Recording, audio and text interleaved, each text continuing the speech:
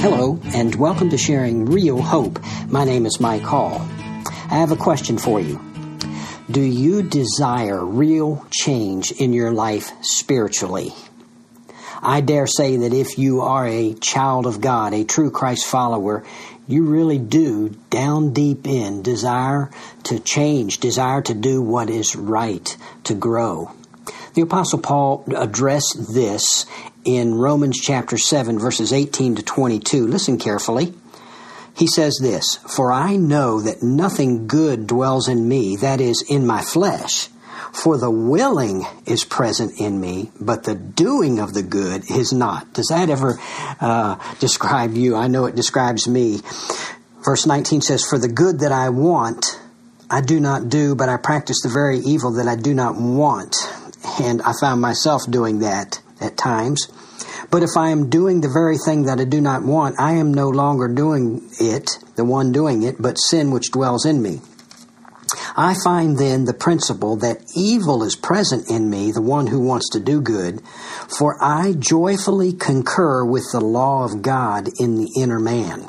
And so if I can just take and break those verses down for a moment, basically the Apostle Paul says that as a true Christ follower, as a believer in Jesus Christ, he has in his very being the desire, in the new man, the desire to do what is right, to do good.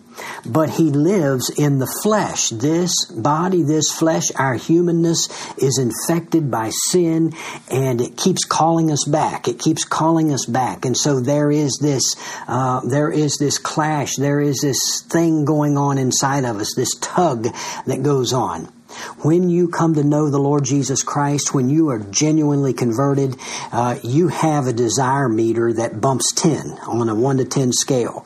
You have another meter which is a action meter, and it doesn't bump 10. You know, the action meter is where we grow. You know, we have a desire. A true Christ follower has a true desire to grow, to do right. The action has to over time grow to match the desire, and it'll be growing until the day that we see the Lord Jesus Christ. Well, in Romans chapter 12, and that's where we're studying in this podcast series, Right Living in a Wrong Way World, Paul gives an inspired appeal to a life that honors God. In chapter 12, verse 1, we dealt with it on our previous podcast. He said this, Therefore I urge you, brethren, by the mercies of God, to present your bodies a living and holy sacrifice acceptable to God, which is your spiritual service of worship. He is appealing to them to live a life, to live a lifestyle that honors Almighty God. Present your body, present your members, present what you have to God as a living, not a dead or a dying, but a living sacrifice, a holy sacrifice. And that's the appeal. Now we come today to the process in verse 2. In verse 2 says this, "And do not be conformed to this world, but be transformed by the renewing of your mind, so that you may prove what the will of God is, that which is good and acceptable and perfect." And so here the Apostle Paul begins to talk about the process of growing in Christ, the process of living the way the Lord wants us to live, this right living in this wrong way world. Now in this verse, Romans chapter 12, verse 2, there are two commands given. There are two verbs in this verse that are in the present imperative verb tense. Now, what does that mean? Well, present means that it's an ongoing action. Imperative means it is a command. Now, there's one negative command and there's one positive command in this verse. And then at the end of the verse, there is one outcome as a result of obeying the negative and the positive commands. So today I am looking at the negative command, and it is simply this: do not be conformed to this world. Do not be conformed to this world. What I would like to do is talk about what exactly that means. Now, and then on the next podcast, I'm going to talk about the positive command, which is be transformed, and it's literally be being transformed by the renewing of your mind. And so we'll get to that, but first we've got to handle this negative command, do not be conformed to this world. This is something that affects all of us, every one of us. We live in a world that is very different from what a Christian should want to be a part of. Let me just talk about the language of this command. Do not be conformed to this world. Let's start with the conformed, because that's the verb there, and that word conformed literally means to fashion or shape one thing like another. To fashion or shape one thing like another. This is coming from the Vine's Expository Dictionary.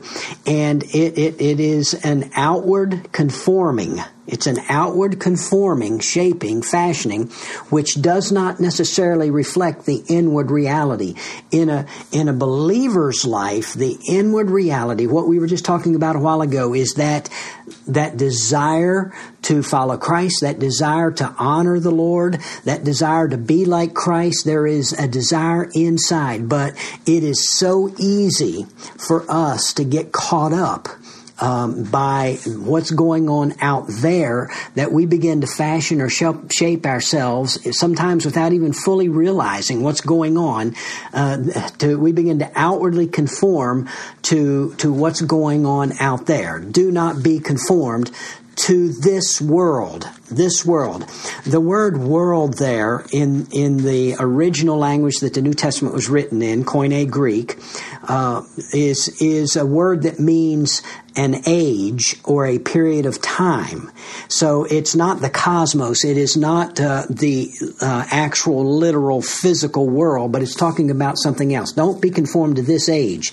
Don't be conformed to this period of time. This period of time that's marked by certain spiritual or moral characteristics. In other words, let me put it in language that all of us can understand. Don't be conformed to current culture. I think that would be a great way for us to understand it. And current culture is anything but godly, anything but right. I envision it like this. It's like we're in a river, a swiftly flowing river that's flowing downstream, and it's culture, and the culture around us is flowing downstream. And a true believer can be caught up in the current of the culture, when we should be walking upstream against the culture, counter-cultural, going against the stream of this culture. Well, Colossians chapter 2, verse 8, Paul said, "See to it that no one takes you captive through philosophy and empty deception, according to the tradition of men, according to the elementary principles of the world, rather than according to Christ." And it is easy to get caught up in this world. Now, when he says don't be conformed, fashioned, copy this world, this age, it's not talking about hairstyles necessarily, or the kinds of necessarily the fashion of clothes that you wear and those kinds of things. And I've come up in situations in churches where that was a major emphasis, and they missed the point altogether. We're not talking about that. We're talking about the way people think, their philosophy, and so on. And I will say that the mind of the believer, the mind of the believer is obviously in play here, because the positive command is be renewed in your mind. So the mind is here. And so when we're talking about being conformed, outwardly conformed to the world, it is in our minds, which will eventually play out in the way we live and what we do. It is going along with the world's philosophy.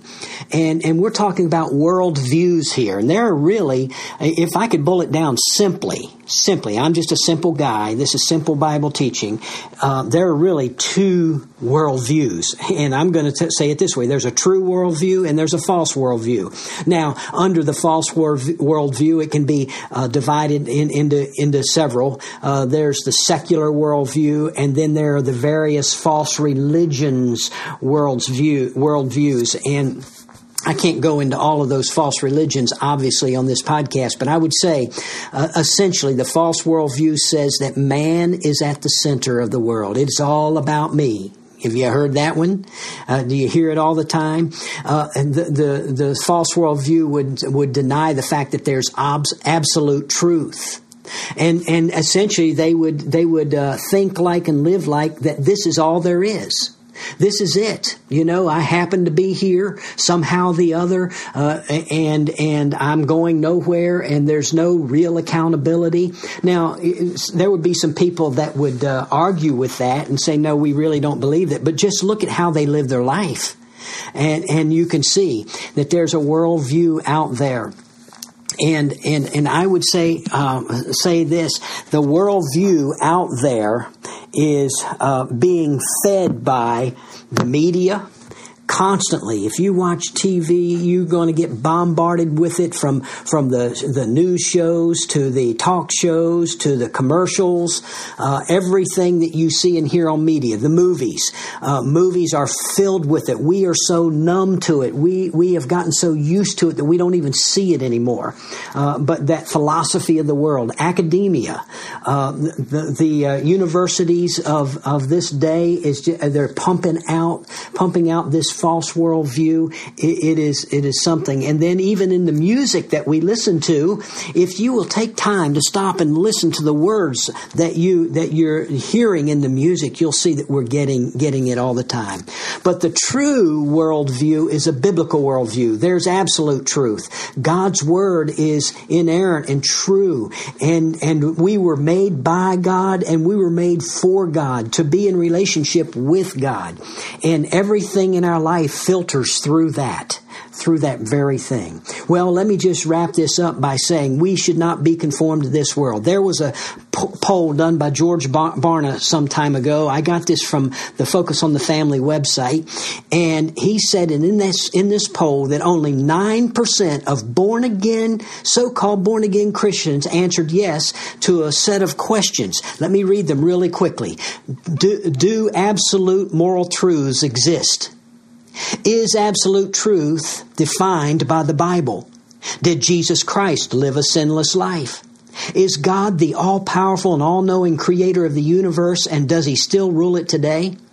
Is salvation a gift from God that cannot be earned? Is Satan real? Does a Christian have a responsibility to share his or her faith in Christ with other people?